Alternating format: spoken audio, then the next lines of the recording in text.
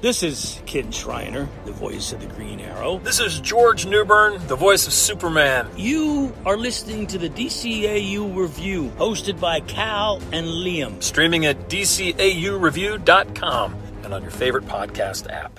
The original Justice League has become a memory. I am resigning from the Justice League. What's going to happen to the League now? We rebuild. From the ashes of that great conflict, a new team has arisen. A much, much bigger team. Each of you brings something different to the table. Old friends, new heroes. And as usual, plenty of bad guys jumping up to get beat down. Calm down, and I'll let you go. How about you kiss my ass? Watch out, evildoers. There's nowhere to run. Because this year, they're all around you. The League is unlimited. An all-new original series starring every superhero worth cheering for. And then some. Justice League Unlimited. Where am I exactly? Among friends. There's strength in numbers. When you need mealtime inspiration, it's worth shopping Kroger, where you'll find over 30,000 mouth-watering choices that excite your inner foodie. And no matter what tasty choice you make, you'll enjoy our everyday low prices, plus extra ways to save, like digital coupons worth over $600 each week. You can also save up to $1 off per gallon at the pump with fuel points. More savings and more inspiring flavors make shopping Kroger worth it every time. Kroger, fresh for everyone. Fuel restrictions apply. Welcome, everybody, to episode 278 of the DCAU Review. I am one of your hosts, Cal, and with me, my good friend, good brother, the man that runs our social media accounts. It's Liam. Liam, we have a landmark episode, not for the podcast necessarily, but certainly in the DCAU to cover today. It's all been leading up to this. We wrap things up here, hard to believe, with the final installment of the Cadmus arc. It's been several months and years coming, I guess, at this point, as we've stretched it out as long as we possibly could. But we are here at the zenith of the Cadmus story arc with today's episode review. Welcome to episode 278 of the DCAU Review. And what better time to review this seminal episode than episode 278? You know, everyone says that's the big one. You know, we at the beginning of the podcast, we were like, all right, if we're going to review Divided We Fall on one episode, it's got to be 278. It can be no other. 278. That's right. That's what everyone says. Yeah. No, it's just how it worked out. And hey, technically, this isn't even the season finale of this season of Justice League Unlimited. So down there. So it's it's here, and we're very excited to talk about it this week. Absolutely, it's not light on big important moments. Yes, indeed. We'll have a lot to talk about this week, as we have the last several weeks. And we encourage you, if you're just tuning in here and you haven't listened to the prior 3 or 4 episodes where we Justice League reviews in particular, I'm not sure why you wouldn't have listened to those, but maybe you like to listen to them out of order. But you can, of course, always tune in the archive at DCAUreview.com on your favorite podcast app to check those out. Liam, before we get into our 4 categories that we'll break down the episode with today, we'll, of course, get the official Internet Movie Database synopsis for this week's episode, which originally debuted here in the States on August the 16th, 2005, meaning we, just like we have been all month long, been celebrating the 18th anniversary of these episodes debuting. And of course, before we get that IMDb synopsis, we will, of course, remind you this segment is brought to you by the Pod Tower. If you like entertaining, funny, and DCAU-themed podcasts, do we have a YouTube channel for you? Head over to youtube.com/thepodtower today, and you will not only get the entire catalog of Tim Talk, which covered every single episode of the DCAU, you'll also get hilarious content from the Watchtower database folks as they cover with their podcast, Jump on the Batwagon, and then a little old podcast called the DCAU Review also has its entire catalog up there. All 277 prior episodes to this one, plus many, many bonus episodes. I think we're close to 50 at this point, bonus episodes. So head over to youtube.com/the Pod Tower today and subscribe. That's right. So this is the synopsis for Divided We Fall, written by Dwayne McDuffie, directed by Joaquim DeSantos, with music by Michael McQuistion and Christopher Carter, and animation by DR Movie Co. And that synopsis reads as such. The Justice League charter members must battle the combined Lex Luthor/Brainiac menace alone. All right. Now, I would say normally when we have one that's that short, it's bad. But the funny part is, I feel like it's not far off. It's a lot of punching in this one. This is our grand finale, and like every superhero story, as the big screen has shown us, whatever has come before, however cerebral the story may have been, at some point it's clobbering time, to coin a phrase. And here is this episode, and it is that, but we'll still break down the plot here. There's still plenty to talk about, including as we kick it off with a quick recap of last week's episode.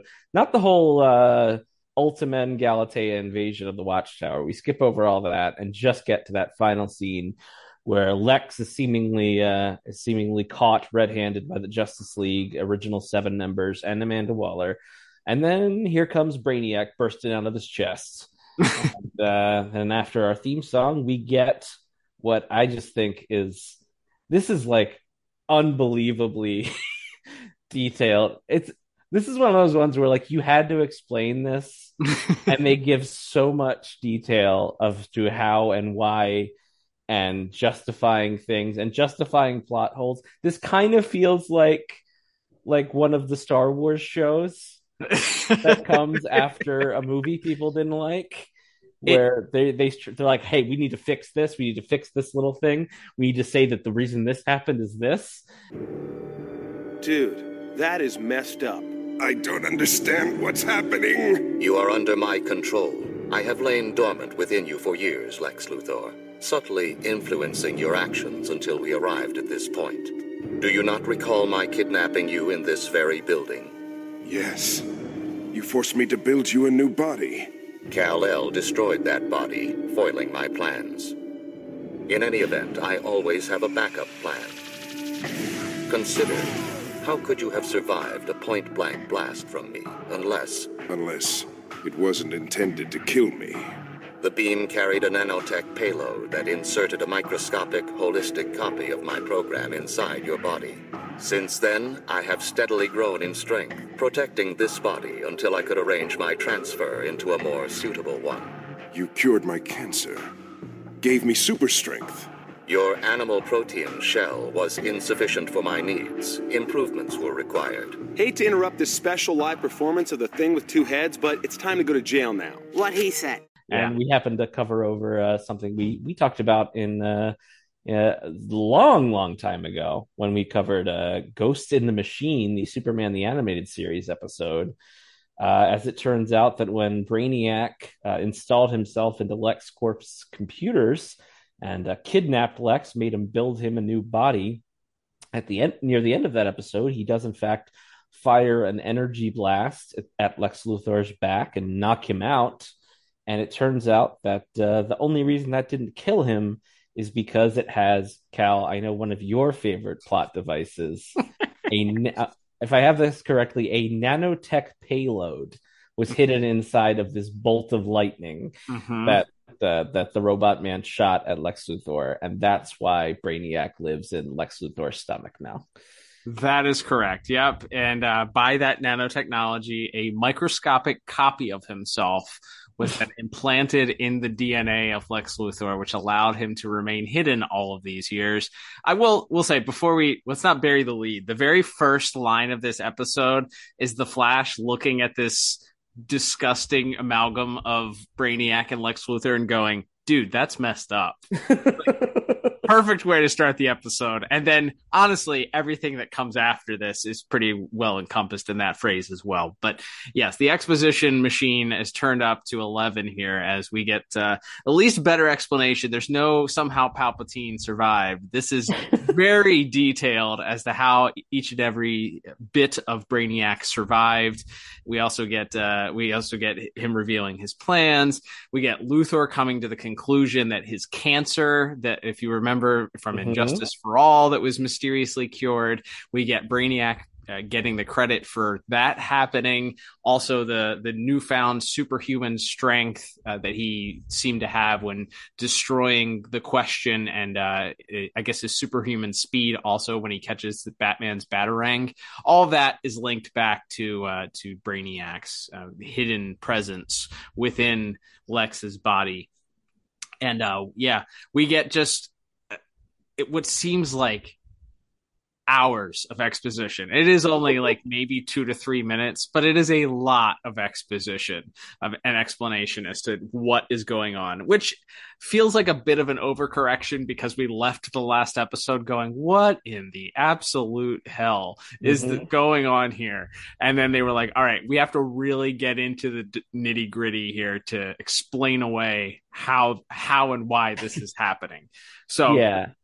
It feels like one of those things where you came up with the idea whenever they made the decision to not have Lex put his brain in the Amazo body and to do this instead. It was like, all right, we're going to do this instead.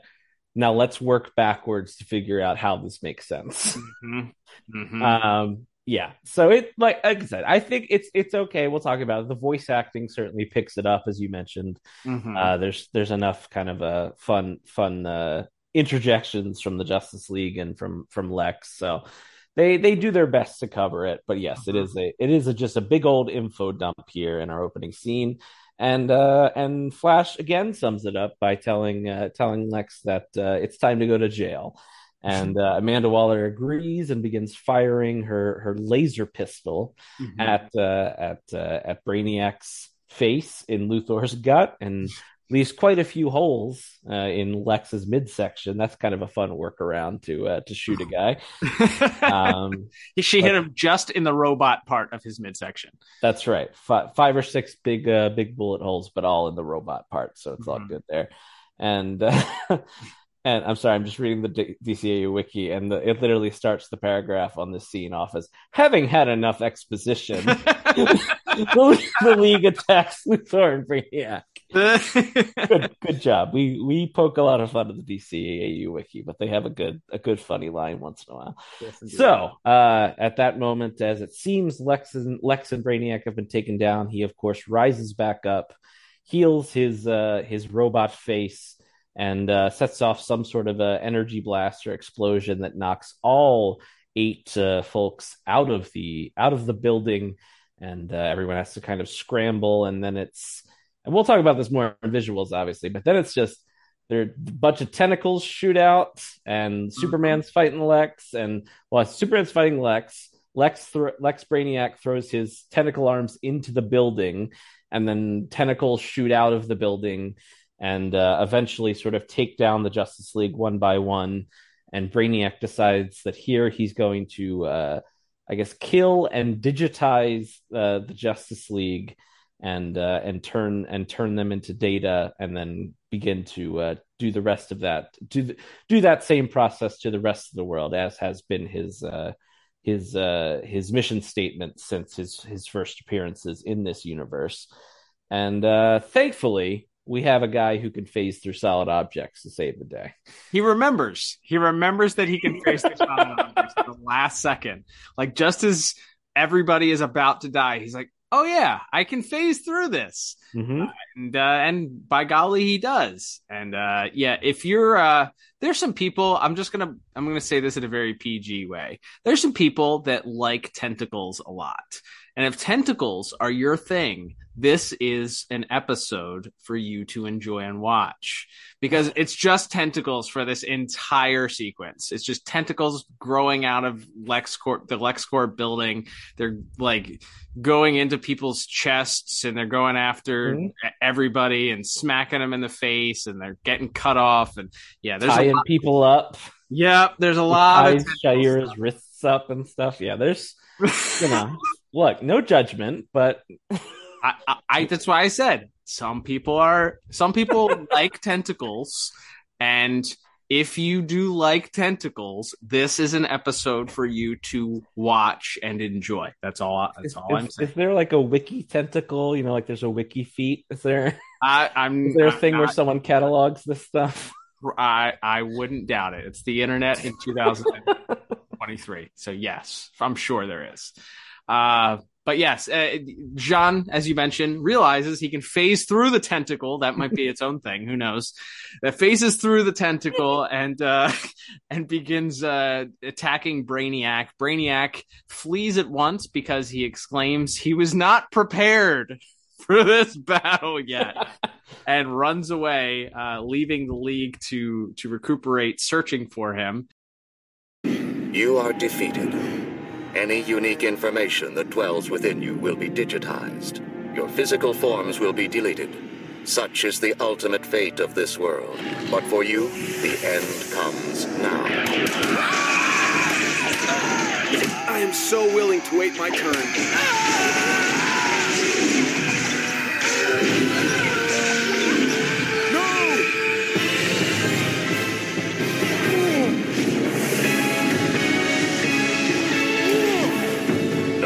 I was not yet prepared for this battle.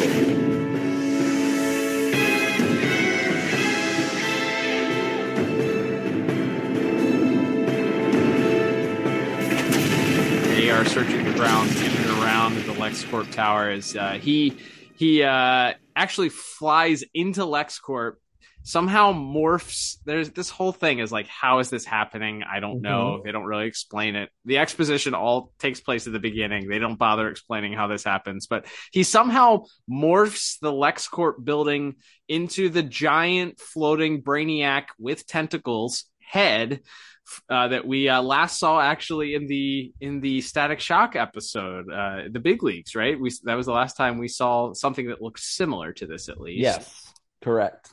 So we did have seen this a variation of this same floating Brainiac head, and of course it's been in the comics for and Super Friends for sure. So not the first time it's appeared, but it's the first time it's appeared here in the Justice League Unlimited series, at least. So the floating Brainiac spaceship head with tentacles attached begins taking off. The Justice League Leaguers are in hot pursuit, end up taking it down fairly easily, too easily, as Superman points out, as Batman points out, and Superman agrees. So they begin searching the wreckage, trying their best to find Brainiac. We cut down to the sewers. Of course, where else would they be? Escaping through the sewers is the Lex Brainiac hybrid, and we get more. It's not quite exposition, but it's definitely the revealing of Brainiac's plan, what he plans on doing, giving you a nice reminder that the Brainiac robot, as you mentioned, his whole goal is to amass knowledge, destroy the planet, and then move on to the next planet and do the same thing. That was way back in Superman the Animated Series. That was revealed to be what his whole character arc was, and it continues up through Justice League and Justice League Unlimited. So he reveals to Luthor that's his plan. Luthor, realizing that he's kind of getting his minutes are ticking down here. He's not going to have much time left because he's not really going to be of use to Brainiac at some point. Has to try and weasel his way out of this situation. And to the DCAU Wiki's credit, they mentioned it's very similar to the way that he does the same thing with Professor Ivo's robot with Amazo, where Amazo is about to kill Lex, but Lex uses his brain to outsmart him and spare his own life that way. So as Brainiac begins regaling him with what his goal is, he talks about how amassing knowledge, eliminating all of life, the end game. At that point, his programming will be complete, and there will be nothing else for him to do. Lex talks about how they're combined, being combined together, that they could do more, create more. Lex has something as a human being that Brainiac, as a computer / robot, does not have, and that is imagination. I feel like you should put the SpongeBob. You got to put the SpongeBob meme in there. He's got imagination. So Lex, this convinces Brainiac that he should spare Lex and they should team up. We cut back to Amanda Waller, who's speaking with the Justice League. And they through their discussion, they're talking about how Brainiac is completely nanotechnology, and they believe that he's going to search for whatever remaining nanotechnology is available on Earth. And of course, the most powerful one being the Dark Heart, which the Justice League is happy to remind you that they destroyed. If you remember, big laser in the sky destroyed the Dark Heart prior. However, of course, there was those spider robots left over that all of Cadmus came to collect. No sign of Brainiac. My ring can't trace him either. Okay, he's weakened and damaged. He'll need to repair himself. He may just dump Luthor and find himself a new body. No, he'll head right for the highest technology available. Higher than LexCorp? Then he'll go to Starlab. He'll go to Cadmus. Sure, he's all nanotech now, right? What's the most advanced nanotech on the planet? The Dark Heart. We destroyed it, but your people confiscated the remains. We've never been able to get any of it to work again. Are you willing to bet Brainiac can't?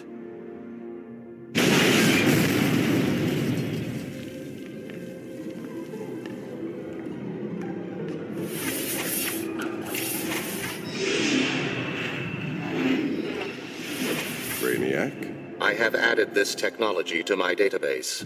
The nano-assemblers are already slave to my command routines. With but a thought, they will convert any raw material into whatever I choose. Then we're ready to begin. Let me show you. I have learned from my encounter with Darkseid that organic beings cannot be trusted. I can't argue with that. But if you and I are one, truly one, trust won't be an issue, will it? Agreed. Brainiac brings up the fact that he once trusted a living being before, that being Darkseid, if you recall, at the beginning of Justice League, talking about how that went awry, and when trusting Darkseid went awry. So he's not going to trust Luthor, but Luthor reminds him that since they're one being right now, he'll be able to tell his intentions, and Brainiac agrees. So he allows Luthor to do what he thinks should be done, which is to sort of amass this nanotechnology into a gold suit. That was his imagination. That was his plan. He's going to amass a giant gold suit from the nanobots, and from there we know that the Justice League's time is short because Luthor / Brainiac. What's the name? I know that they call him something. What is it? Is it Luthiac? You call him Brainy Luth? What did we settle on with this guy? Lex Brainiac. Lex Brainiac. Okay. Yeah, okay. The DCAU wiki refers to him as Luthor / Brainiac. Correct. All right, cool. So Luthor / Brainiac, just doesn't. You figured they could have come up with something that would have. There's just no way to combine those names. Right. Yeah. Let's just refer to him as Lex. Lex, right? As a shorthand, knowing everyone that's listening to this point will know who we're talking about. We'll refer to him as Lex, featuring Brainiac. Right. Oh, geez. All right. So at this point, the Justice League puts out a call back to the Watchtower, knowing that they're going to have a showdown with Lex featuring Brainiac going forward here. So they put out a all hands on deck call. Unfortunately, they quickly realize that the Leaguers up in the watchtower are still recovering from the attack from the Ultimate. Hey, that finally gets a mention. We didn't get it in the recap, but we get a brief reminder here that did happen last week, that the rest of the Justice League was attacked on their space station. And I loved the little seed that we plant here, as Martian Manhunter mentions, that the transporters sometimes aren't even worth messing around with the time and investment. So maybe, you don't need to use them if you have your home base on Earth. Just a thought. Just a little seed being planted there. Mm-hmm. But so they also put out a call to the other Leaguers that were on Earth helping with the Cadmus recovery. We get a brief scene with Green Arrow, who mentions that they're about an hour out, so they know that time is not on their side. Liam, coincidentally, just by accident, that leaves us with just the founding 7 members of the Justice League to go it on their own to face Luthor in an unforgettable showdown. Watchtower, send rapid response teams to the transmitted coordinates. We need backup. That's going to be a problem, Jean.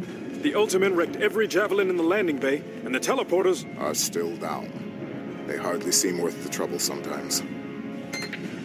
All Justice Leaguers report to the transmitted coordinates immediately. This is an Omega-level alarm. All available members and associates respond immediately. We're scrambling now, but at top speed, we're over an hour away. I doubt any of the others can get here any faster.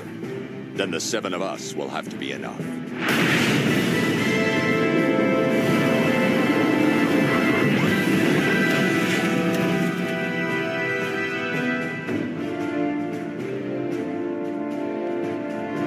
My X-ray vision can't penetrate the walls, but I'm seeing a rapidly growing heat signature in the infrared range. You don't need supervision for that.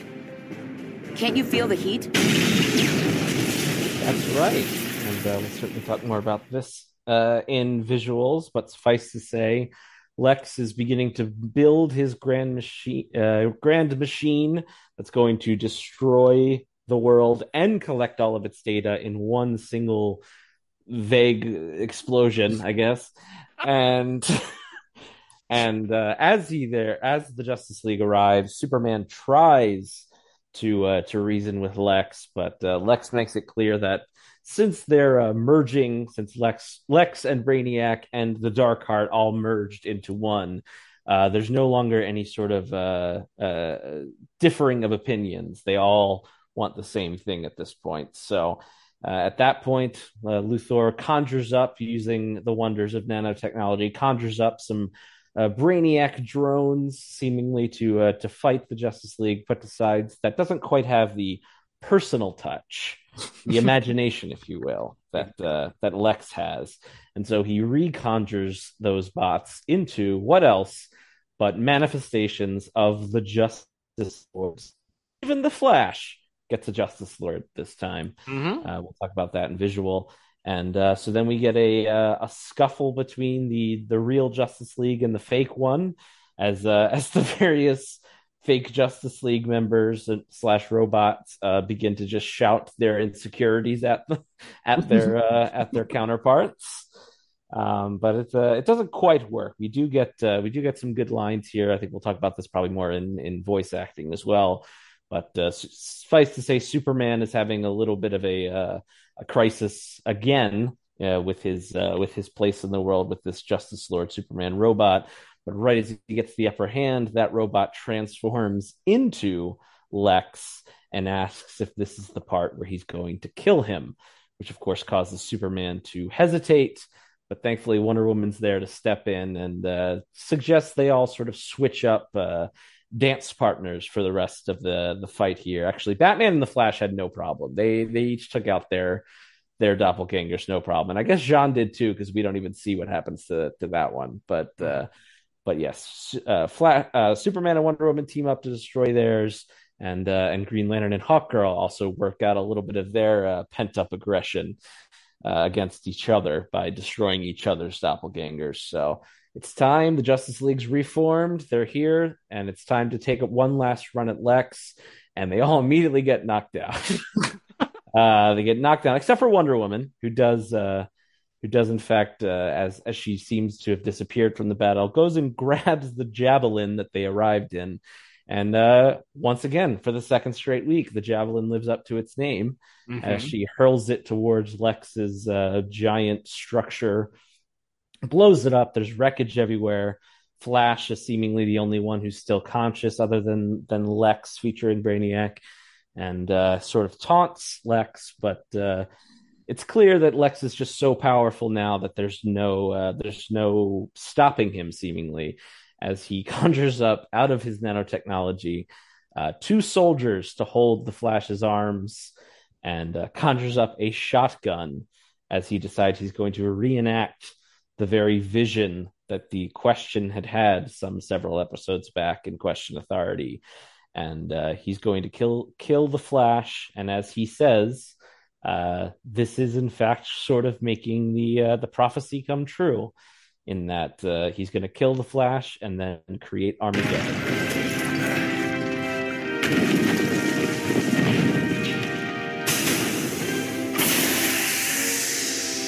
You lose. Hardly. Look around you. The Justice League is completely defeated, and so are you. For all your efforts, you have but inconvenienced me, Spec. But I'm still just human enough to enjoy taking my revenge.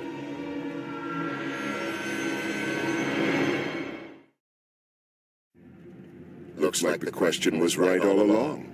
I kill you, and then Armageddon. Right on schedule. No!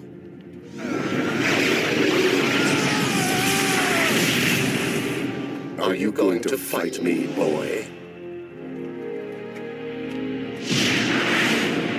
But the Flash rises to the occasion. This is really the first time. This is such like a staple of the Flash comics, and more recently the Flash TV show and the Flash movie and whatever, of him vibrating his molecules and also just running so fast that he like vibrates through different dimensions and stuff.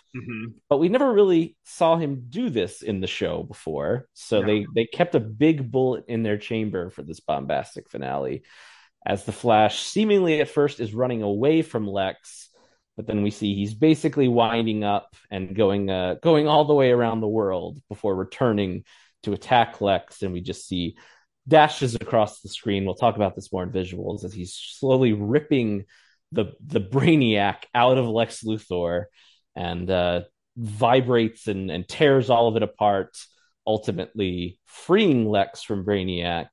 But in the process, he doesn't feel so good. Yeah, to coin another phrase, right? Yeah. So he's begins to slip away. The rest of the Justice League come to his aid there at the end, as now Lex is lying completely naked in a crater, and is just sort of there twitching, having had the Brainiac ripped out of him.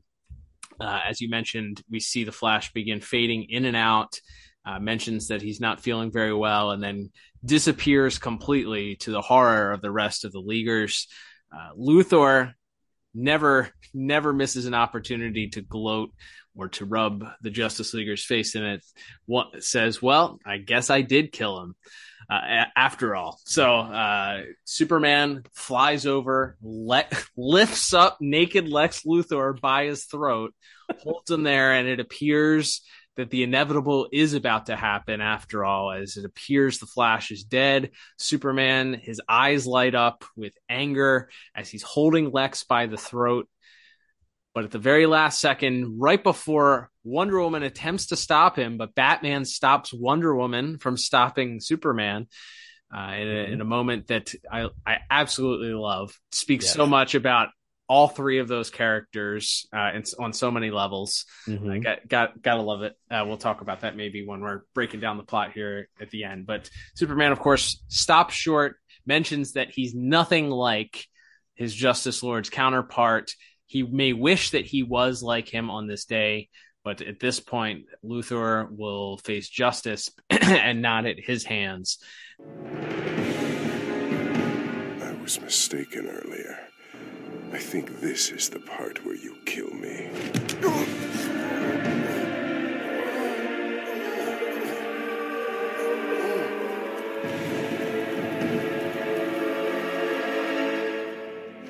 not the man who killed President Luthor. Right now, I wish to heaven that I were, but I'm not. Superman, everyone! Flash is still alive. I'm in telepathic contact with him. His spirit is weak and growing weaker. But he's still here. Flash! Shaira, it's so beautiful here. There's a force, a speed force. It's calling me home. I have to go now. No, Wally! Take my hand! I'm here too, Wally! We're all here! You've gotta come back to us!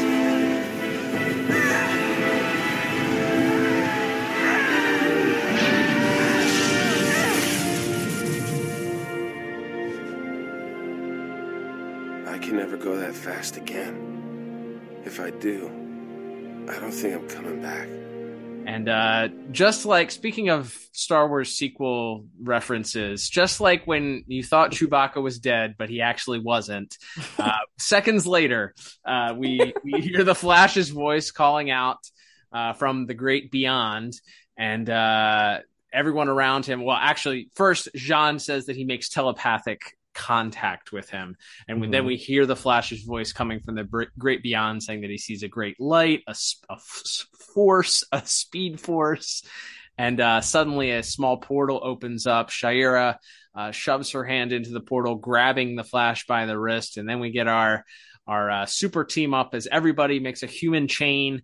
They got to pull the Flash out of the speed force. They all link hands, every single leaguer, and eventually pull the Flash from the jaws of death, and he comes back out on the other side, exhausted, worn down, stating that he can't ever go that fast again, because if he does, he doesn't think he'll be coming back the next time. So there's your exposition for why he doesn't just destroy every villain they ever fight for the rest of the series. An explanation, yep, absolutely. So from there, we get our we get Amanda Waller showing up to do the cleanup. She mentions that she's on the phone with the president. They call off the missile strike, so no nuking of Metropolis today or wherever. Metropolis today. They're gonna call off the nukes for now, and Cadmus will be responsible for cleaning up. We get a lovely postscript featuring the original Seven up on a podium on the outskirts of Metropolis, giving a speech, apologizing, led by Superman, apologizing, saying that they were guilty of the act of hubris, believing that they were the ones that were entrusted with this and could sort of, in their own way, I guess, lord this type of power over, and believe that they could be the ultimate judges of everything. And they realize now that with their with the way that the Watchtower was used against Cadmus, that they can no longer be trusted with that. They're decommissioning the Watchtower and bringing everything down. And at this point, they are also announcing to all of the other Justice League members that are in attendance that they are disbanding the Justice League, that everyone else can go on their own and fight crime. But at this point, they can no longer endorse being a quote unquote army of soldiers to rule over or to lord justice over the land. So it appears this is going to be the end of the Justice League, but who speaks up? The person you'd probably least expect in this situation speaks up. It's the old lefty, Green Arrow. We want to thank the members of the Justice League for your courageous service. But in the future, you'll all have to act as independent agents. We're not going to be an army anymore. As of right now, we're disbanding the Justice League. This is the end.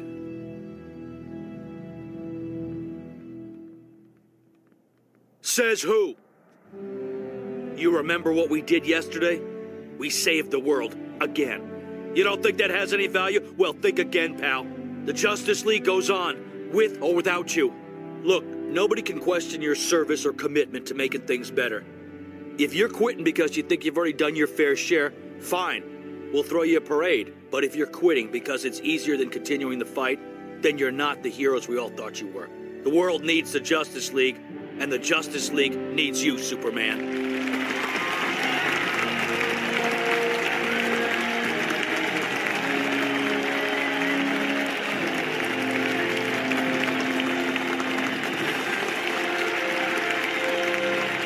So, Green Arrow, in an impassioned, Rocky-like speech, it's not how hard you get hit, it's how hard you get hit. Keep moving forward. Reminds the Justice League that they're there for a reason, that they're there, that when they recruited him, they talked about the purpose of the League, and that purpose still exists. They just might need to tweak things a little bit, that's all. And that speech is enough to convince Superman and the rest of the Leaguers to keep the Justice League around, but he mentions that there are going to be some changes coming. There's going to be an embassy on Earth as opposed to lording over them from the sky. And we get a little brief interaction between Batman and the Green Arrow, where he quotes some Latin that translates roughly to "Who guards the Guardians?" or "Who watches the Watchmen?" if you will. And Green Arrow looks at Black Canary and looks back at Batman and says, "Don't worry, we got it covered." So that just shows you they'll keep the checks and balances and make sure that they see that as their duty to make sure that this absolute power does not corrupt the rest of the Leaguers. Absolutely. So we get our little ending there, and we get a nice little wrap up as we get a little bow with Lois and Clark at the end. They have a little interaction as Lois is writing an article at the Daily Planet about everything, mentioning that she mentions that while she's been tougher on Superman, which I don't remember her being that tough on Superman. Like I didn't quite get this whole dialogue bit here. Yeah, this felt like it was trying to play off the Question Authority picnic. Right. Where she kind of is talking to them about the space laser and how she's worried about his reputation and how he was how he was viewed by the world after everything happened with Darkseid. But no, there probably should have been maybe one more Lois scene an episode or two ago to maybe drive that point home a little bit. But it works well enough, I think. We'll talk about that in a second. But yeah, I felt like it was meant to be sort of a capper on that side of the story, since we sort of open this 4-episode arc with her. That's fair. I had forgotten. So much has happened between these 4 episodes. It's hard to remember. Yeah, I mean that makes sense. So we get a bookend there of her saying that she's cutting him some slack. She mentions that he's only human, which she of course chuckles at and says, "You know what I mean." And Clark, who is standing by, nods in approval, and that's the end of the episode. So for all we knew at this time, this was the end of the series, minus the epilogue that comes next week. So this could have been the final scene of the Justice League, but it wasn't, thankfully. But that does wrap us up, at least for this arc. So let's talk about the breakdown here, Liam. As you mentioned at the top, a lot of fighting, a lot of punching. A lot of action takes place, and rightfully so. As you mentioned, this is a superhero cartoon for kids, so the finale of this has to be fists, right? Like you got to have a lot of action. This is the culmination of everything that's happened. You got a lot of talking, a lot of dialogue, a lot of this bureaucratic, espionage, government overreach discussions for episodes. So let's pay it off here with some good old fashioned comic book fighting, right? Absolutely. Yeah, and that is, like I said, there's other than our big sheets of exposition to explain how Brainiac is in Lex. And this episode is hornier than I realized. The tentacles, we got one guy and we got one villain inside of the other, and then Lex is naked at the end. Man, this is a hornier episode than I may have realized before this review. But but other than that, it is a lot of punching. The strong stuff is, I think, in the last couple of minutes from I think kind of mirroring, when Shayera leaves the League in Star-Crossed and Flash reaches out and hugs her before she goes. And then this time she she pulls him out. Like she gives him the hand this time. Mm-hmm. Like there's some nice parallels there. There's some, the original seven, the original six, and Batman the part timer coming in and having to save the day, together as a team, rather than having to be able to rely on the whole big army is cool. It's a fun setup for this, Mm-hmm. what appeared to be this big bombastic finale. As a payoff to the whole arc, I'm not going to say I don't like this episode. Please don't. Yeah. Please don't sharpen your pitchforks. I like this episode a lot. Does it feel like it felt like, I think, because it always had to end with a superhero punch up, Mm-hmm. do we get a good answer to the question? I guess we do, in the sense that it all comes at the press conference at the end, where Superman feels like, yes, we had too much power, and therefore we cannot act as a unit anymore because it's too much concentrated power in one place. So we're all walking away.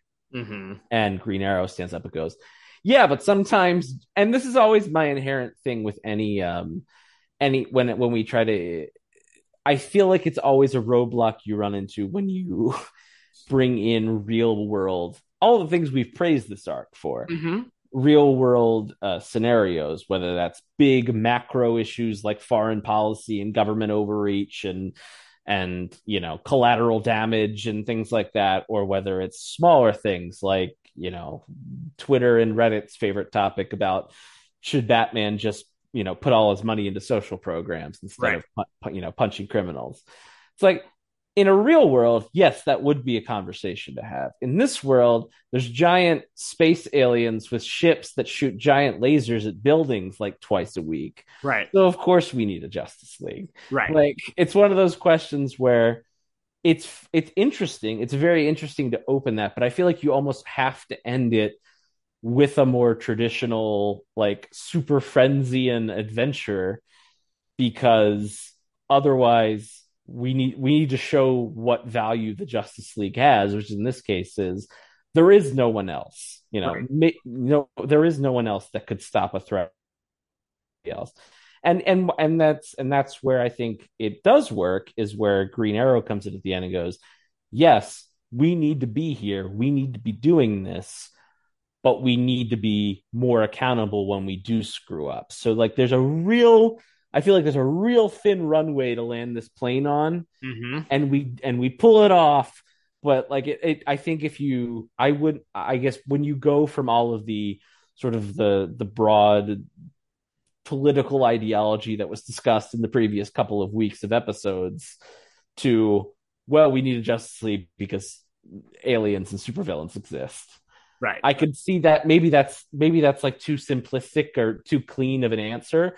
But then you're also running against, as you said, with the exception of Epilogue, which was the final episode of this second season, they thought this was it. They thought they were pretty sure they were done. They weren't sure they were getting another season, so they didn't want to leave anything unwrapped. They didn't want to leave anything, untied. Mm-hmm. So I also get that pressure of like, we want a satisfying ending, and as we do have to remind ourselves sometimes, it's still a show for children. So, precisely. So I think, like I said, it's a thin runway. I think with that press conference scene at the end and with the Lois and Clark discussion, they do stick the landing. Mm-hmm. But it does just devolve into punches and explosions for a lot of this episode. Yeah, I surprisingly don't disagree with you. I came into this, and also I will preface this with saying I like this episode. I enjoy this episode. I think that remembering what this show is important context before we like get on our soapboxes and get out our monocles and talk about the highbrow of everything that the underlying themes of this show. Mm-hmm. It's looking at it and saying, cartoon first, mm-hmm. sell toys and action figures and comic books 1 and 1A. Like these are the main purposes of this show.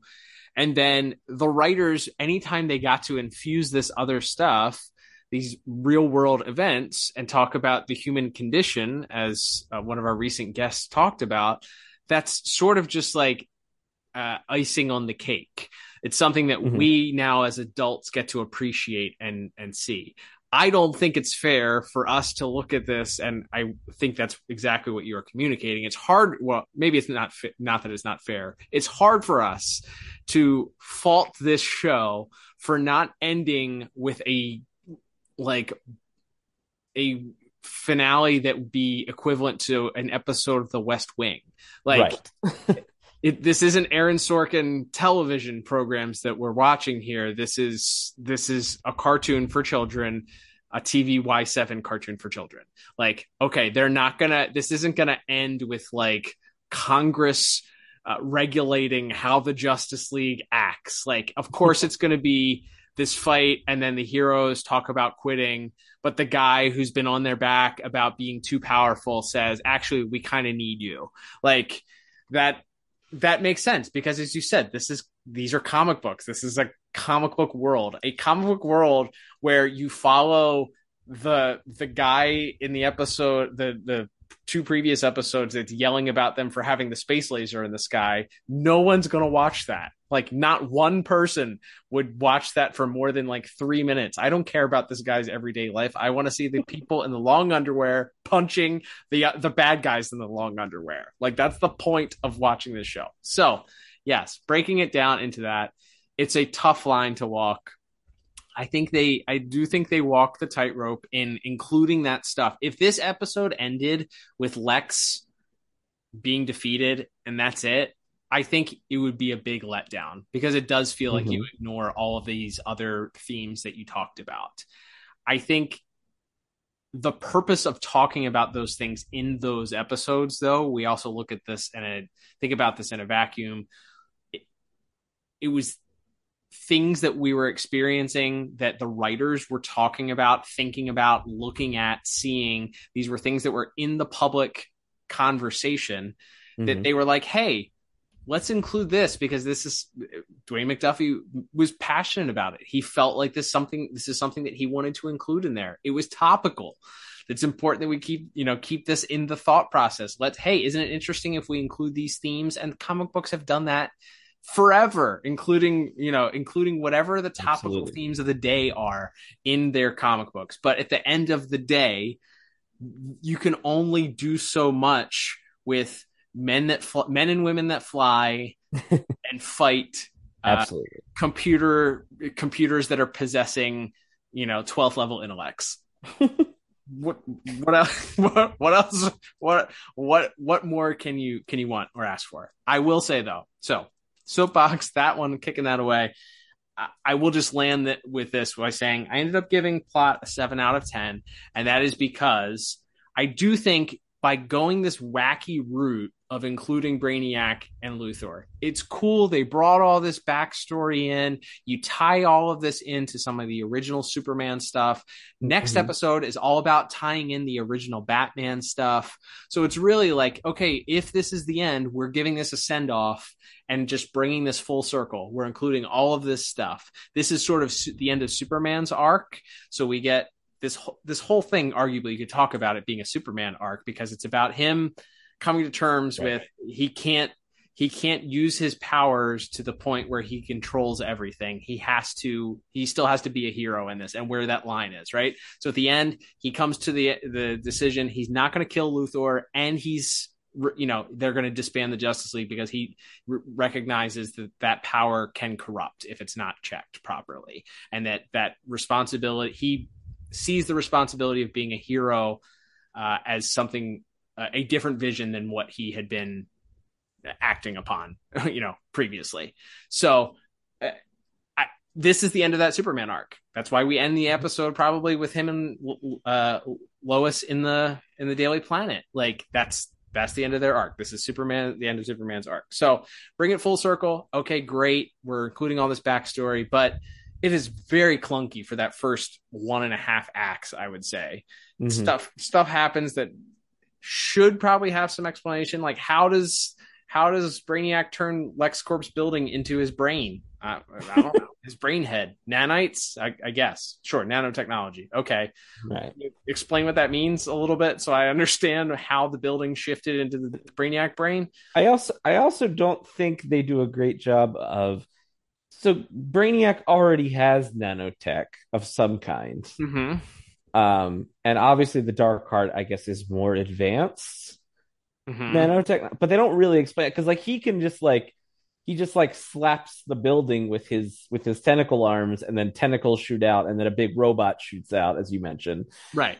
So it's like, well, if he can do all of that while like half alive inside Lex's body, I guess that's it, because he's not fully formed yet. That's why he needs the Dark Heart in that moment. But it's like, I don't feel like they do a good enough job explaining what the limitations of Brainiac before the Dark Heart are, and then he's just kind of magic after they merge with the Dark Heart. Which, like, the Dark Heart was like the spiders and stuff. They were just like, you killed one and two more grew out. Like, it was a Hydra thing, right? And then it was a literal heart at the end of that episode. And so I don't know. It doesn't feel like nobody had telekinesis in the Dark Heart, but I guess you're just combining Brainiac's already vague set of powers with the Dark Heart's vague set of powers, and you get this. Like, it's fine, right? Right. And like if you think too hard about it, it starts to come apart. Which is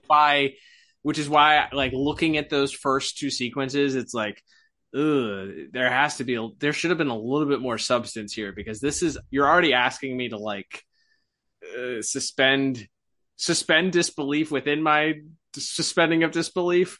So this is stretching it a little bit too thin here. So yeah, that's why I gave it a 7 out of 10. I think it's a little bit clunky at the beginning. I think the final act is fantastic, even if I don't quite understand like how punching separated Luthor from Brainiac also, but vibrated the molecules of Luthor's body, and he vibrated the molecules of Brainiac into the Speed Force.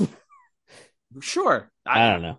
That sounds like a good explanation, but I wish I kind of had that explanation as to what happened. Right. We don't know. Like, maybe they thought they might use Brainiac again in the future, just in case they didn't want to say he like destroyed him completely. But we also don't understand. It's like, well, it's just Luthor now. Okay. Yes.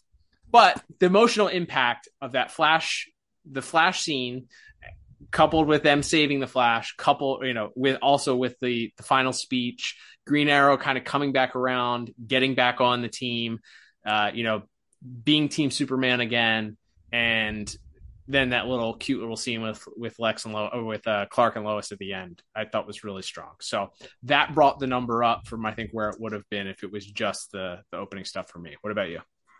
Yeah, so I gave it an 8 out of 10. And I think the reason mine is 1 point higher is because of the moment. You already touched on it briefly in our recap, but where after Lex is lying naked in a pit and he's still kind of taunting Superman and saying, look at that, I did kill him. Superman picks him up and you see the eyes glow, and you have that moment, and you could have had Batman or Wonder Woman talk him down. You could have had Flash reappear first and leave some ambivalence as to what was going to happen there. But I really appreciate that they took a very firm stance. They did not leave it ambivalent. Funny that word comes up later. Superman was not going to kill Lex. This Superman would not go there, and he never would. And as someone who really loves this character, that moment is so important to me. Yeah. That he goes to the edge. He's not a blank slate. He's not perfect. He has the urges. He has the frustrations that any person with rational thought would. He goes to the edge, but he, of his own volition, not because his friends talk him down, not because Flash isn't really dead, he makes the choice in that moment when no one would have blamed him to go the other way. He still sets the example, and he still does the right thing, and that's Superman to me. Yeah. And Yeah. that's one of the best Superman moments across any of these shows that we've covered, and it made me a little bit emotional watching it today. Like, it's just that's what that character should be. Like, people talk about, being an ideal of hope and optimism and things like that, but if it ain't broke, don't fix it. This is that moment for Superman, I think, is so important that they put that in, and that they answered the question definitively. This is not the Injustice Superman. Yep. This is not the Brave New Metropolis Superman. This is not any other evil alternate universe Superman. This is our Superman. Wouldn't do that because it's not in him. It's not who he is. Yep. Absolutely. And that's perfect. That's as perfect as it gets for a Superman moment for me. So for that reason, I kicked it a 1 point higher to 8 out of 10. No, it's a good sale. And I think thinking about that as you're talking about that, it also shows the character growth, because albeit it's a somewhat different foe that he's fighting, this isn't that far removed from when he lobotomized Doomsday in the volcano. So even the argument could have been made, he wasn't going to kill Lex. He could have just lobotomized him. He could have just, he could have just made it so that he's a vegetable for the rest of his life. But even that, he's like, nope, I'm not doing that. Like, I recognize my role is not to decide at this point what happens to you. That's not I'm too far in this. And because he's inherently good, like, that's the whole thing with Superman. He's inherently good. And what sets him apart from everyone is that he makes that decision in that moment. So I love that. I love what the little thing that they did there. I mean, it also shows Batman's character, also talks about Batman's character. He trusted, like, the reason why, I guess we can start at Wonder Woman. Wonder Woman's desperate because she cares so much about Clark. She doesn't want him to do this. She knows she's going to take the role of stepping in there, taking the bullet. No, you're not going to do this. Batman knows Clark better than everybody else on the team, trusts in that moment he's not going to do it. And it needs to be seen by everybody here on this team, and Lex for that matter, that he isn't. And it needs to be done for Superman. Superman needs to know that he wouldn't do it. So that whole little sequence there, very underrated, like little dynamic that's happening between all three of those characters. Super, super cool. Loved it. All right, Liam, let's move on to our next category, which will be animation and visuals. DR Movie Co., once again, responsible for this week's animation, directed this week by Joaquim Dos Santos, written by Dwayne McDuffie, as we talked about at the top. Couple things here. We did have the gigantic tentacle brain robot Brainiac, as I said, make its reappearance here. We did see something similar to that, as we mentioned in the Big Leagues episode of Static Shock. I was just curious. I was like, all right, I know that he was a green guy in the comics for a long time. And then I remember, like, the Superpowers / Super Friends action figures, that they had a Brainiac figure that was like the robot with the brain. I was like, when did this particular version of Brainiac come about? And happened, I guess, in the early 80s. I was curious who's responsible for deciding that he was going to look like that. It actually happened during a Marv Wolfman run pre-Crisis in the 1980s on the Superman book. But credited for coming up with the design, or at least the initial design hitting the page, was an artist by the name of Ed Hannigan. Gil Kane was also working with Marv Wolfman on the book at the time, but Hannigan was credited with that design. So I always loved that Brainiac design. I don't know what Absolutely. It is. Something about that. It's very Terminator-esque, obviously. I think they did their best to kind of play off of that a little bit more with giving him the red eyes and the deeper eye sockets for the brain head here. So definitely it inspired by that. As far as I will just briefly touch on what I didn't like, Liam, and then I'll toss it over to you for what you didn't like and what you did like. But I did not think that the characters stayed on model for the majority of the episode. People looked very weird and angular. Lois Lane in that last scene was very distracting. Her like nose kept changing shape and her eyes were kind of looking in different directions. It just looked very, very sloppy. There were some dynamically incredible sequences, especially during the tentacle building scene, stuff like that. So plenty of stuff to appreciate visually, but I just felt like Shaira looked off model. The characters, Batman and Superman looked odd at different times. Just that took me out of it in a couple sequences because I'm like, oh, what's going on here? Why do these characters look this way? Amanda Waller also must have had some sort of like lap belt surgery or something in between episodes because she looks super svelte in that one fight scene. So a little bit inconsistent as far as the character models are concerned. Left me feeling a little distracted in a couple of the sequences. What did you like? What did you not like? What stood out for you for the visuals and animation? Yeah, I think there's a lot to feast on. I don't disagree with anything you said. I definitely think character models were a little bit of an issue in this episode. But as far as things that I liked, that opening sequence where they're fighting the big Brainiac head robot or spaceship in the sky is pretty good. I thought a pretty good integration of the CG with the traditional animation. And the shot of Green Lantern and Superman are kind of cutting through the center of it with the heat vision, and the laser beam is a pretty neat touch there. Everyone kind of gets a one or two fun kind of visual things. The Jean phasing through and pulling the wire out of his chest, and then going and pulling all of the wires out of Brainiac is kind of a fun sequence. Wonder Woman throwing the javelin at the device is really cool, and then the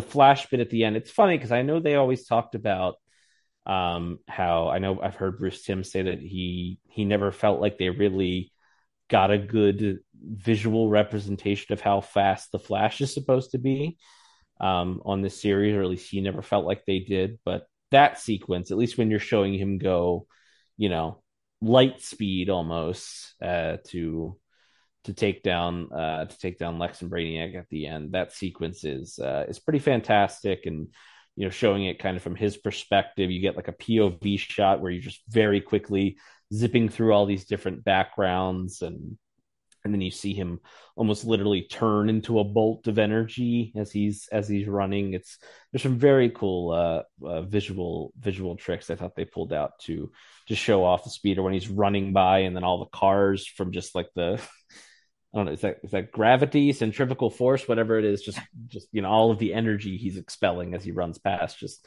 throwing the cars aside and all of that, and making like cracks in the gravel as he's running is a really cool sequence there. And then it's a little as we talked about, it's a little bit it's a little hokey, it's a little cheesy, but the six Leaguers all joining hands to pull Wally out of the Speed Force is a pretty great visual as well. Oh yeah, that's a little cliched, little silly to think about, but it's the most powerful moment of the entire episode, showing that they needed each and every one of them. The icing on the cake is Batman linking hands at the end with Wonder Woman to kind of give the last final pull there. So yeah, it's a visual representation for a children's cartoon of teamwork, right? Everybody holds hands. Absolutely. It's very Ninja Turtles, Power Rangers. But speaking of which, I wondered if there was also a little bit of what's it called? Krang, the alien guy who sits in the stomach of the robot, and in the original Ninja Turtles cartoon. That's pretty. It's a good poll. I don't know if I didn't see anything that specifically said that, but maybe it's just because it's the face in the middle of the stomach that made me think of that. But yeah, it's like a Terminator Krang in the middle. That original design with everything bursting out of Lex, if we didn't talk about that last week, is pretty strong. And then the weird like gold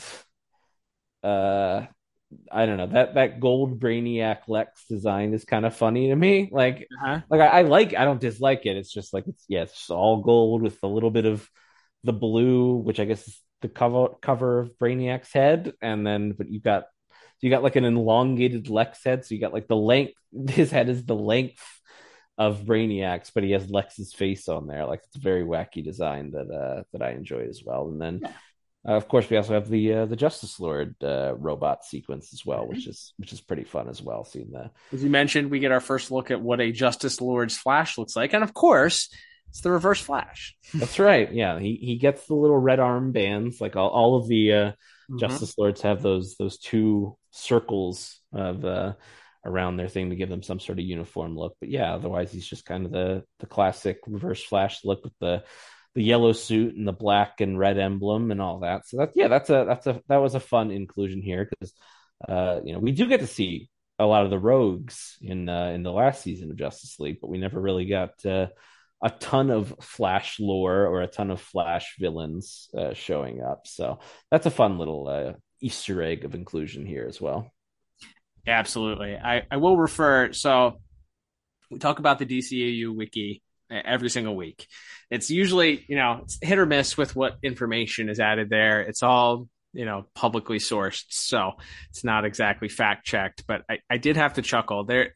The production inconsistencies, there's about 15 things that they list here. That's an exaggeration. It's like 7, but one of them, I was just like, someone took the time out of their life to type this and put this into an article, seconds that they will never get back. And I just took time out of my life to read this that I also will never get back. And now I'm about to read this on here, time that all of us will never get back. So let us all enjoy that as I read this. It says, when Superman is knocked back into a vat by the android Superman, he crackles with electricity, yet there is discernible reason why as he doesn't crackle until after hitting the vat, and it is merely dented without exposing the inside.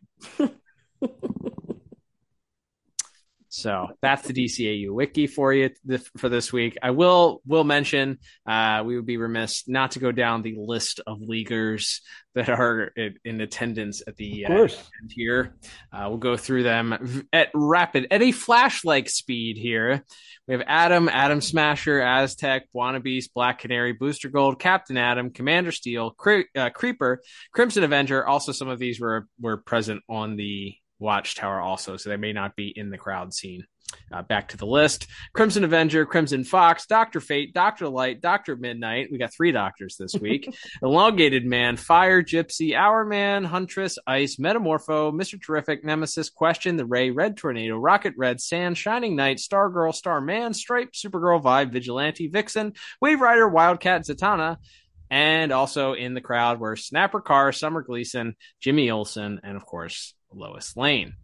So those are Chen. I was looking for her. I didn't see. Or Ron. What's Ron's last name? Ron Troop. Ron Troop. Yeah, no Ron Troop in the background. You could have had a lot of fun with that, but I guess they did enough. Summer Gleason makes an appearance. That's pretty niche.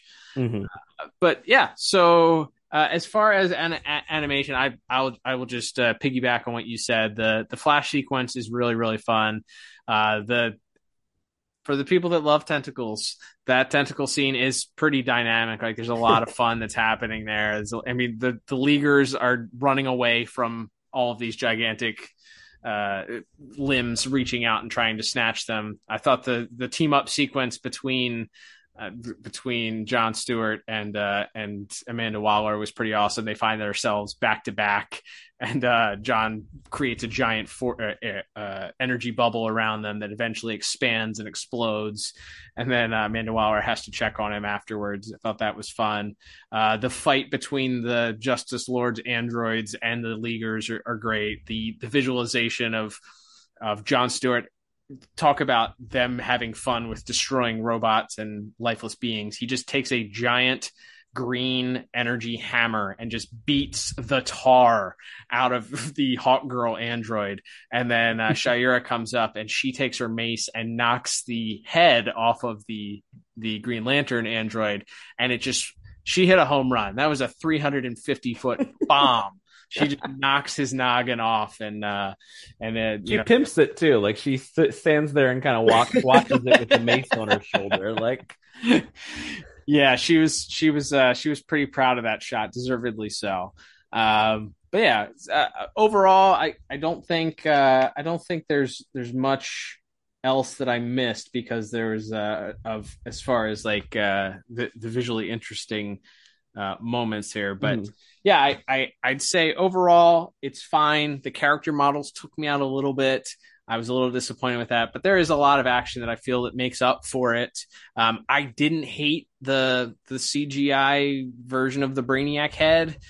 Felt like they did a little bit of cell shading to try and disguise it a little bit. So overall, I went with a 7 out of 10 for my animation and visuals. What about you?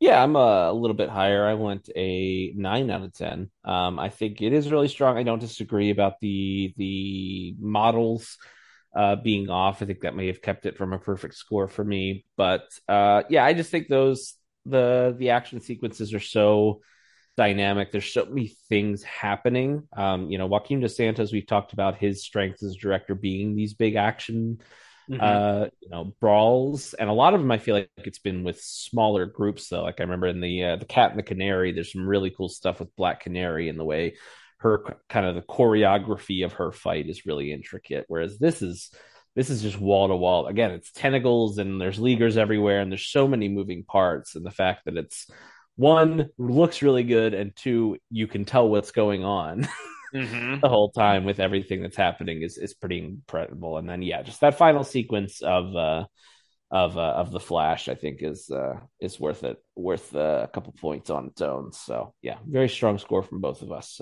not unexpectedly. That's why they call him Dr. Fight, according right. to the DCAU wiki. All right, Lee, let's move on to our next category, which is going to be music. Once again, supplied by the Dynamic Music Partners for this week.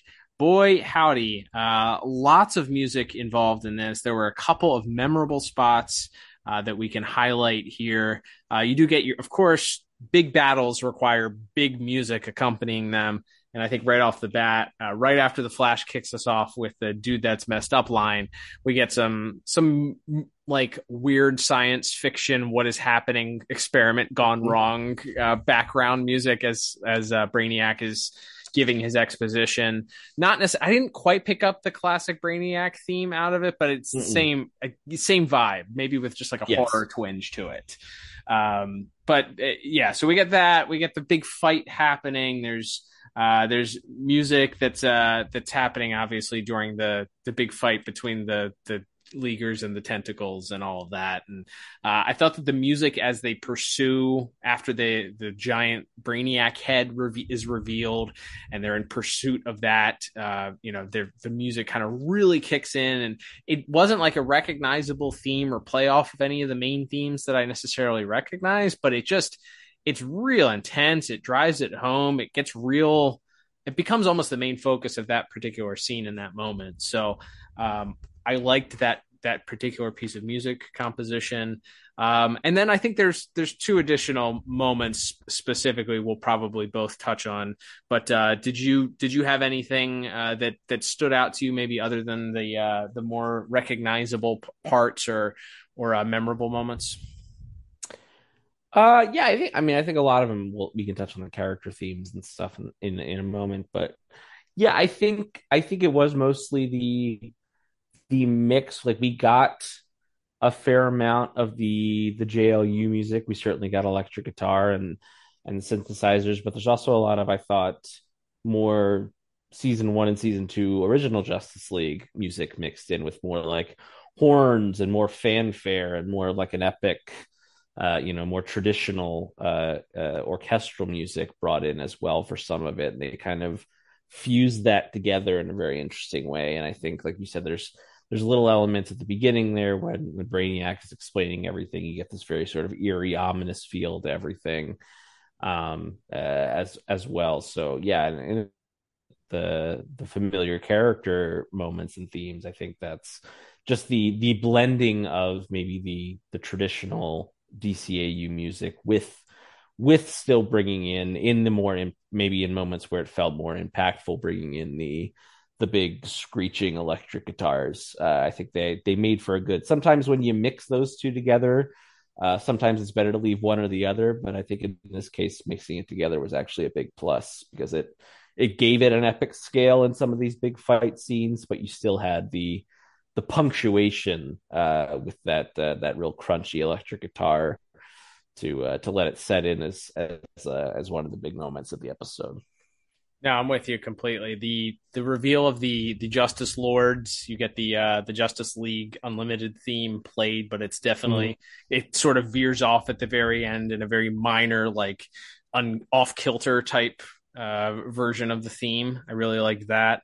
But I think the thing that continues to, anytime I watch this episode, the thing that continues to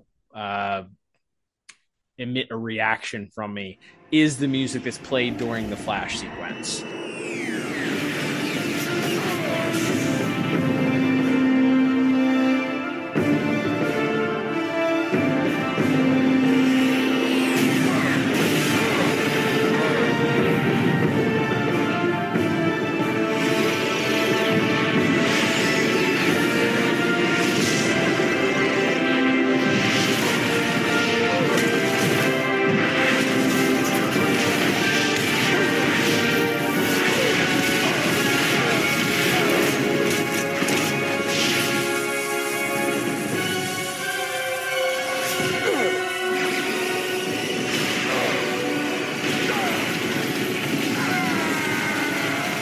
Luthor taunting him and then him seemingly running away.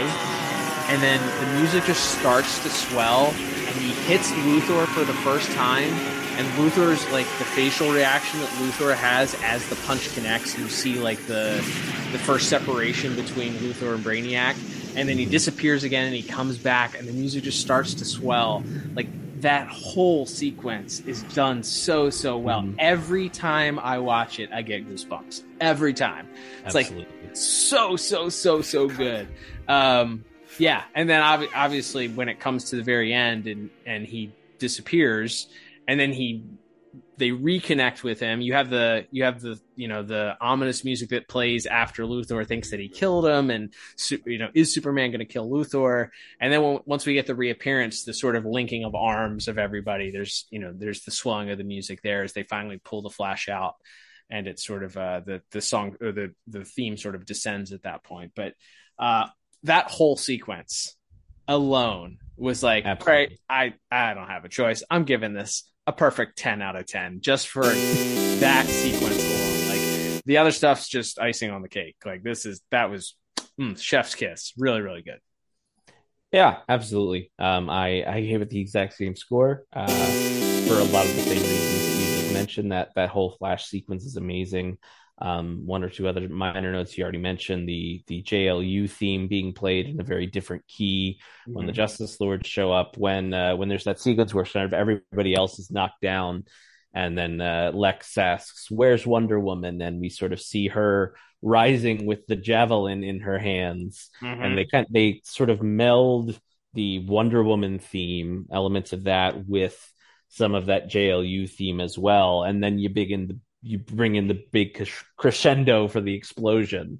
I thought that was very clever as well. There's a lot of nice moments there, and then bringing that JLU theme back a little bit when they're all pulling Wally out of the Speed Force at the end is also very good. And it's good. And one of the choices I think they made, and this is ultimately I think a sign of why these great composers worked on all of these series for so long and sat under the learning tree of the great Shirley Walker.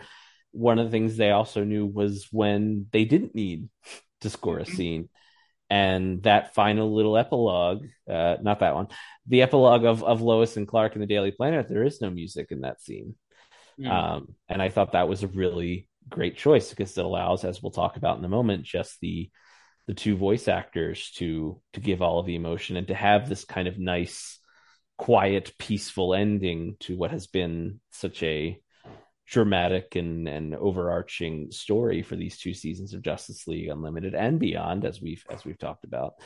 So the choice of when to play and when not to play, sometimes, as we've said, is more important as well. So I thought a nice choice there to kind of lay out for that final scene as well. So yes, a 10 out of 10 for me as well.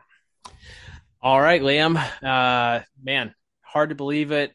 We are in the final category for the final episode of the Cadmus story arc here. So let's bring it on home as we talk about our small but mighty voice cast here of important people here. It's really it's a who's who for not only this episode or for this show, but also, as we mentioned, there's some cameos by some characters from other shows. So let's go ahead and talk about this week's voice acting. Absolutely. So in very minor roles, we do have Robert Forster returning as the president, and we have, of course, the great CCH Pounder. We're gonna do a character spotlight on probably Amanda Waller and the whole Cadmus arc at some point in the future. So this will not be the last time we talk about her. She doesn't get a lot to do in this last one, but she does kind of get to put a little button on things where she has the opportunity to let the president call in an airstrike, and she talks him down from it. I think it's a nice little button on her perhaps learning a lesson through all of this as well. She's in a different place than where she was when just last episode, when she jumped the line and sent the Ultimen in to fight the Justice League. Absolutely. So she learned a lesson. But also in the episode, briefly, we do have Dana Delaney as Lois Lane right at the end there, and her playing off of George Newbern. I like we talked about a few episodes ago when we reviewed Question Authority. Not her Superman, not the one she worked with for several years on her show. And there's not a lot asked of her, but I do think, like I said, making that as sort of a bookend to that conversation that Superman and Lois have a few episodes prior, having her sort of just express to Clark now kind of how she looks at it and how she sort of views the Justice League after the latest round of heroics and after the press conference. I think is never going to complain about hearing Dana Delaney as Lois Lane in this episode. Of course not. But elsewhere, of course, we do briefly but impactfully, we do have Ken Shriner as the Green Arrow. This not only puts a button on the arguments that Green Arrow and Superman had in previous episode.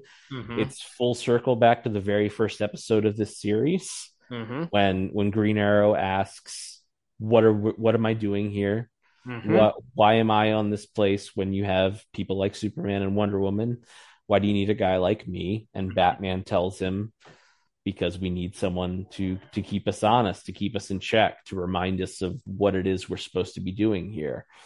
And he gives that speech to Superman, and the interaction between Mr. Shriner and Kevin Conroy as Batman, as you mentioned, the who guards the Guardians line thrown out there is great, because that really does put a button on. It's another question, another kind of funny meme question that you will see thrown around a lot on on the Twitters and Reddits and things like that. It's like, why do we need a guy that could shoot arrows on a superhero team that has guys that can fly and shoot lasers out of their eyes and whatever? It's like, well, this is why. They and Mr. Shriner's performance, as it has been throughout all, pretty much every appearance he's had in these first two seasons, he brought it here. And again, he's got about 40 seconds in this episode, but boy, does he make them count. You guys can handle this. I've got work back in Gotham. You've got my number. I think so. Quis custodiet ipsos custodies. Who guards the Guardians? We got it covered. Yeah, like I said, I literally wrote down, I was like, Green Arrow gives the Rocky speech. Like, he's got to give the pump up speech to Superman and the rest of the Leaguers as to why they're needed. Like, hey, like this is what we do. Like, this is what you're here for. Like, hey, if you wanna take your ball and go home, by all means. I love it. He's like, we'll throw you a parade. Like, great, but if you're quitting because you think that you need to in a self-righteous huff, like, let's not do that. You're still needed around here. tremendous. Every line that he delivers in that little particular speech he gives is really strong. And as a character that that didn't have a ton of lines for this particular episode, you never know when things were recorded or what have you, if it was all recorded in one session or if they brought him in just for a single session for this episode. But either way, he didn't have a ton of lines for this particular episode, but that did not dampen his passion and his ability to like deliver that particular set of lines for the speech. So yeah, double thumbs up for Mr. Schreiner. Absolutely. And elsewhere, before we get to our main leaguers, we of course have our two main villains of this episode, and what a pair, as they always are when they interacted in previous series. Getting the band back together here, we have Clancy Brown as Lex Luthor and Corey Burton as Brainiac.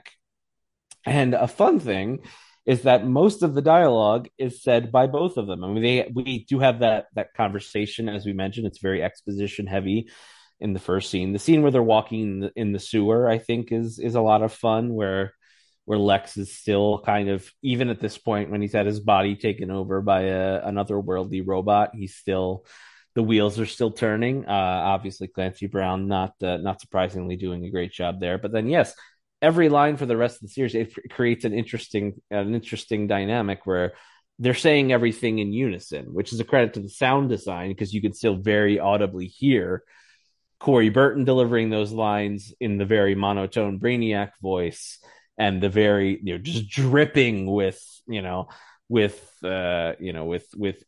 arrogance and this lust for power that Lex has always had, that's now seemingly realized in this moment. Shock of all shocks, Corey Burton and Clancy Brown do a great job in this episode. You mean two incredible voice actors in their own right, when you combine them into a single voice, are just absolutely fantastic.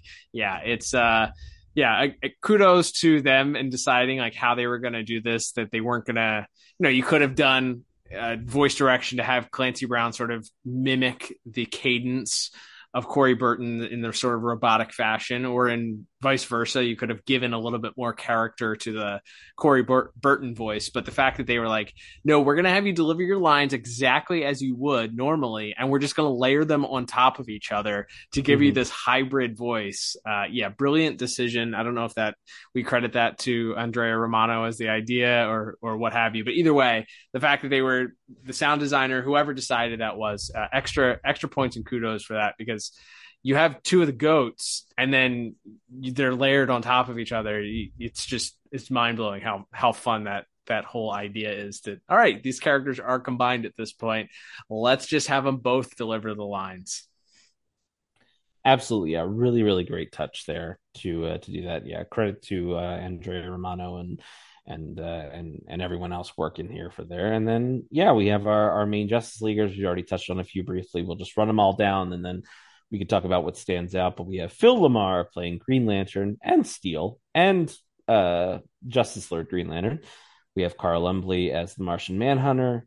We have Michael Rosenbaum as the Flash and Android Flash. We have Susan Eisenberg as Wonder Woman, Kevin Conroy as Batman, Maria Canales-Barrera as Shayera, and of course as Android Hawkgirl, and of course George Newbern as Superman, and Justice Lord Android Superman as well. This is, like we said, it's a lot of punching, so there aren't a lot of moments, but I think, like we said, that last 4 or 5 minutes from George Newbern's I'm not the man who killed President Luthor, as we talked about, that's a very special scene. Him playing off of Clancy Brown's Lex, who has been pushing his buttons for years, really, but even just in these more recent episodes, going back to the Clash episode with Captain Marvel and all of that, like George Newbern giving this moment of, you still feel the righteous anger in his voice when he's giving that speech. He's not shaking it off like it didn't hurt him, it didn't frustrate him. He doesn't still maybe see himself or want to think of a world where he could have crossed that line, but he knows in this moment he's made that decision that he will not cross this line. And it's a tour de force again. Even though it's mostly punching, I think the moments for George Newbern especially, and then also Maria Canales and of course Michael Rosenbaum also a lot to show for their time as well. Yeah, I wholeheartedly agree with you. I don't think there's much to add for your comments about Mr. Newbern's performance. Like, it's great. It's that the emotion that he has to convey in the various different parts here, especially after the sort of the restrained anger of holding off on killing Lex, and really driving home the fact that he is angry. He wants to kill Luthor, but he's not that person. Like, he wishes he could want to kill Luthor, I guess. Yes. Drives home. So, Michael Rosenbaum, I guess I should have thought about this when we were talking about, when I was talking about, like, they decided this was the Flash's story arc. Well, the idea that the whole thing hinges on whether or not the Flash lives or dies, I guess that really does make him one of the main focal points of this whole storyline. It's just not necessarily, it's not in the forefront for the last like 2 episodes, until we get to the idea that, we have the literal scene played out with the shotgun and such, that they're going to kill the Flash. So Michael Rosenbaum's performance as the Flash, he gets that, get some funny lines, as we talked about, as per usual. He plays off of himself as the android Flash, that he doesn't really have the ability to like call out any insecurities other than what, like, we assume. It's not like the insecurities from a Justice Lords episode, because he didn't have a Justice Lord's doppelganger, as we talked about. So this is all just general insecurities that the Flash himself may have based on his age, his skill set, the fact that he's not as mature as everybody else on the team, stuff like that. So playing off of himself is really fun. But that final sequence of him coming back and him being like drained from being in the Speed Force, talking about not being able to come back, I thought that was pretty strong too. And even Miss Canales also, I think her performance in reaching out to the Flash in that, I liked that. Her little brief interaction with Phil Lamar as they're joking back and forth about their relational past. You got to love that. Absolutely. Solid performances all the way around. I think the strongest coming from Mr. Newbern, more than likely. Even Kevin Conroy get some good brief dialogue in there also. And we'd be remiss not to talk about the implications of Batman and Wonder Woman's little flirtation at the press conference. Yeah, maybe. I mean, they have a nice little interaction where she mentions the fact that she might have his phone number in case he's needed. He's got to go back to Gotham because remember, he's a part-timer. That's right, part-timer. But Wonder Woman might have his phone number, might be able to give him a call when needed. So, unsurprisingly, some good work from, you have the main 7 back together again, and you pair them with these giants of the industry of Clancy Brown and Dana Delaney and everybody else. So and Corey Burton. Not surprising that they came out with a really strong episode that didn't rely on a whole lot of dialogue. So I think that speaks even more to it. So for all those reasons, I ended up with a 10 out of 10 for mine. I don't know how I could give anything but a 10 out of 10. These guys and gals are just incredible. Absolutely. Yeah. 10 out of 10 for me as well. If I didn't give it enough credit, the moment where the Flash is in the Speed Force and, Michael Rosenbaum, he's gone like very hippie new wave. It's a Speed Force. It's calling me home. And just like the fear and the panic in Maria Canales Barrera's voice as Hawkgirl in that moment where she reaches into the portal and is just calling to him, I think is just great. And Michael Rosenbaum's exhausted nature after they do manage to pull him out of the portal is great too. So just absolutely perfect. Great job by everybody around. Not unexpectedly, perhaps. There you go. All right, Liam. Well, that will begin to wrap things up here. So let's get our final scores for this final episode of the Cadmus arc. Totaling everything up with my scores, I end up with a strong 34 out of 40. What about you? And I ended up just a little bit higher with a final score of 37 out of 40. Which does, in fact, push it into the top picks. Any episode that we have of 36 or higher goes into that section. Yeah. But yeah, we don't really need to talk like for every episode this month. We don't have to talk about rewatchability because it's the grand. Again, we have our literal epilogue, which we will cover sometime 50 years from now, whenever now is on this show. But for the main portion of this arc, this is the end. This is what it was all leading to.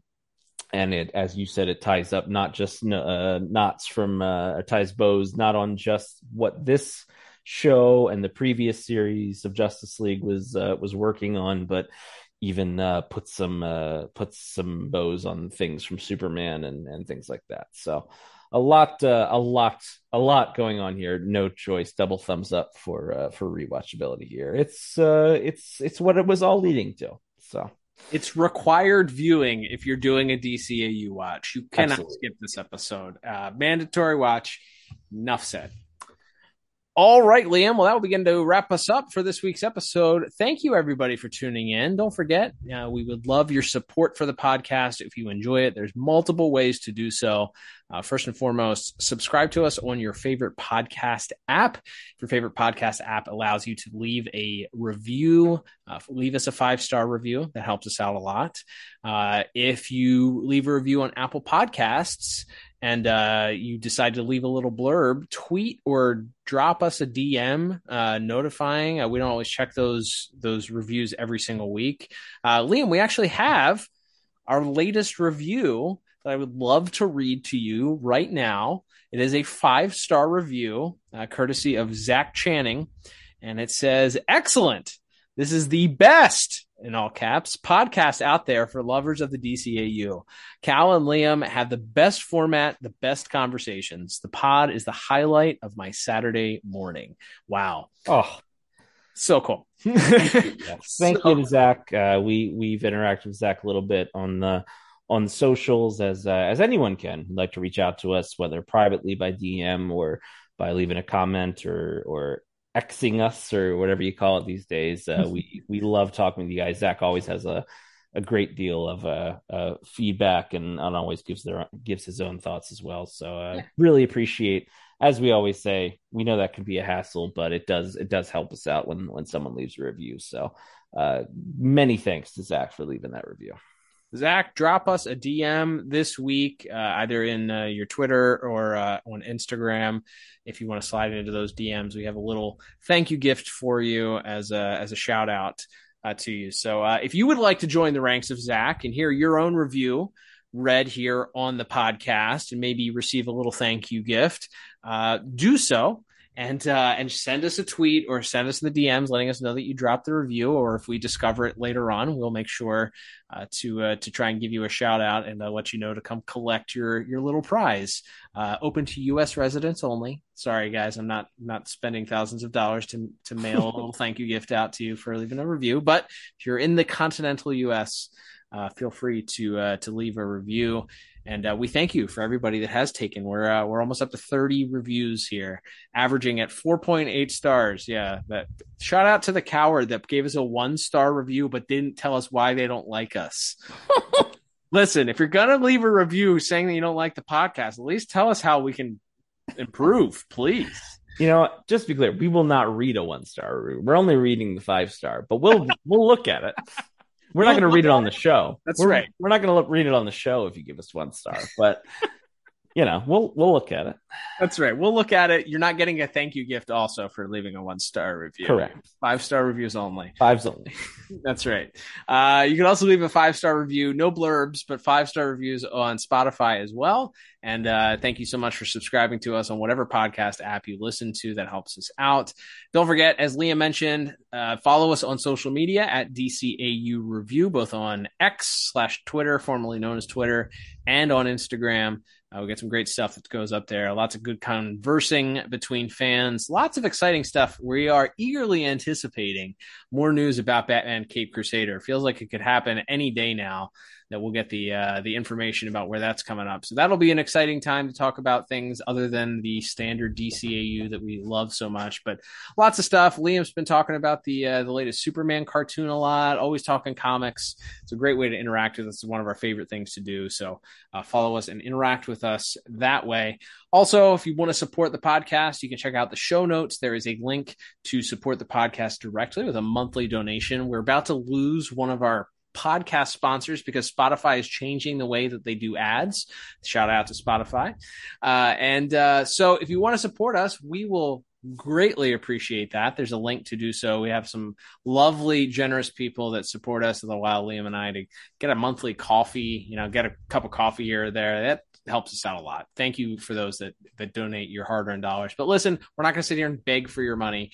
Times are hard. So just listening to the podcast is something that we greatly appreciate. So if you feel generous and you want to do that, the link is in the show notes, as is the link to the store if you want to get yourself a piece of merchandise to support the podcast that way.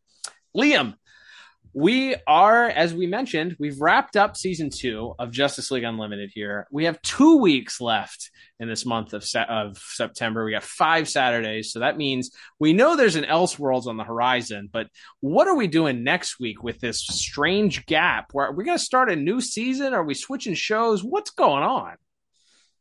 No, we're going to go to another tried and true old favorite for when we're looking to fill a gap in the schedule.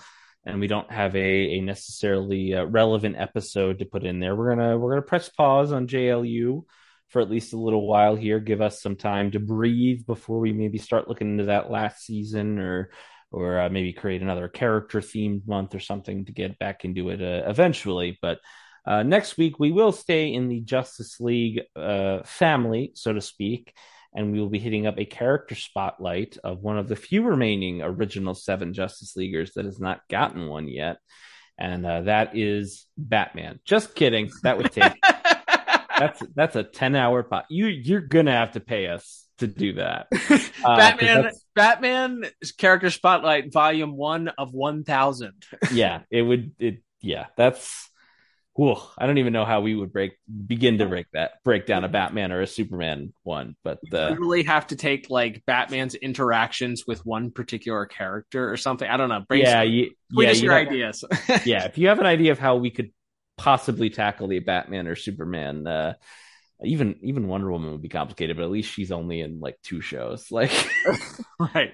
But yes, we will be doing a spotlight on Martian Manhunter, J'onn J'onzz himself. That was something I was thinking about today. They never really call him Martian Manhunter in this show, so maybe we'll look into that. I want to know if they ever actually say the words Martian Manhunter in this show. I feel like I knew the answer at one point, but I can't remember at the moment. So we're going to be looking at every single season 1 of Justice League appearance of J'onn next week, as well as we always do with these character spotlights. We'll look at some tie-in comics. We'll look at some toys and then statues maybe, and then also as always, maybe we'll look at the very early comic book origins of the character as well. So lots to look forward to. Always love doing those character spotlights. So looking forward to that for next week. It'll also give you an opportunity to talk about Carl Lumbly and him getting robbed of an award. So another reason to bring that that irritating factoid. I will be back on my soapbox next week. Don't you worry. All right, we're getting it prepared. We'll reinforce it just in case you get hopping mad. Oh, it's going to be a blast though. Can't wait to spotlight the Martian Manhunter next week, J'onn J'onzz. But until then, I'm Cal. And I'm Liam. And we will talk to you on the next episode of the DCAU Review. Bye-bye.